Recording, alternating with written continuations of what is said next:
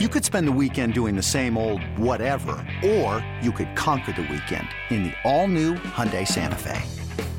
Visit HyundaiUSA.com for more details. Hyundai, there's joy in every journey. This episode is brought to you by Progressive Insurance. Whether you love true crime or comedy, celebrity interviews or news, you call the shots on what's in your podcast queue. And guess what?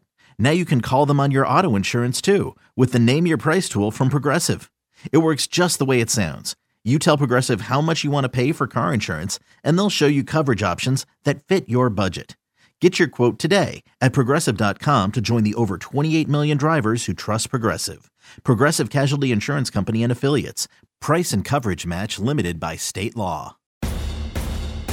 In this town, there is no off-season. The news never stops, and neither do we. It's always game day in Cleveland with Andy Baskin and Daryl Ryder. Welcome back to It's Always Game Day in Cleveland. Daryl Ryder joined by Dan Murphy, the co-author of Joe Thomas, Not Your Average Joe, the authorized biography from Wisconsin to Cleveland to the Hall of Fame, as we talk about Joe's Hall of Fame career with the Cleveland Browns, both on as well as off the field, and the book itself. You broke it down into three parts, Dan. Growing up, his time at Wisconsin, and then the part that I couldn't wait to read, and that was the Browns part for obvious reasons. But I want to start here.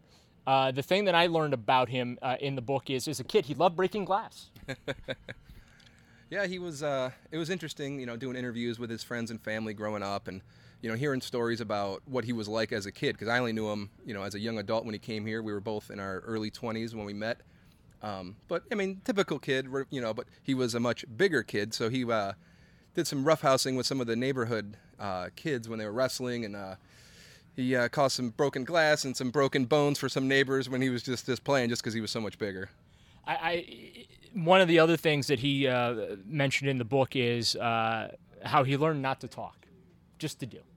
And that was Joe in a nutshell when we would speak with him. Aside from as a rookie, when he talked about his aspirations, I forget who he did the interview with, but he had mentioned, sure, I'd like to be in the Hall of Fame one day. But that was really as boisterous as he got as a player. I mean, he just was the ultimate blue collar, put your pads on, your helmet, and go to work each and every day. But that part really resonated with me, the learning how just to not talk, just go out there and do your job. And I'm guessing as somebody who worked with him to deal with people like me, that had to make your life real easy. Yeah, Joe was great to work with, especially from that standpoint. I mean, I knew whenever he was doing an interview, nothing controversial would come up, because that's just who Joe is. Yeah, Joe's lack of controversy, I have to tell you, really made life difficult on people like me, because we deal in quotes, and he was a great quote machine. There were weeks where I would go to him on Monday, talk to him again on Wednesday, talk to him on Thursday, talk to him again. I mean, he would be sick of seeing me by the end of the week, but he always made himself available, and that's got to be one of the hardest things to do when there's not a lot of positivity to talk about. Yeah, he was always there. He was always accountable, win, lose, or draw. He was always at his locker.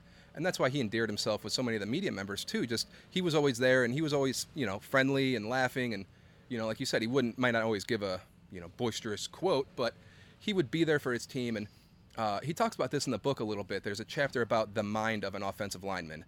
And he kind of details that, as an offensive lineman, it's not about you. It's about the quarterback. It's always about the receivers, Basically, he says the only time your name is mentioned as a lineman is when something bad happens, a holding call or you jump off sides, and that's typically how it was back when he was playing. Now, I think offensive linemen get a little more credit, but they weren't really talked about as much, so he didn't really want to talk about himself. That's just kind of who he was. I think he was charged with 37 sacks in 10,363. That is just beyond astounding to me.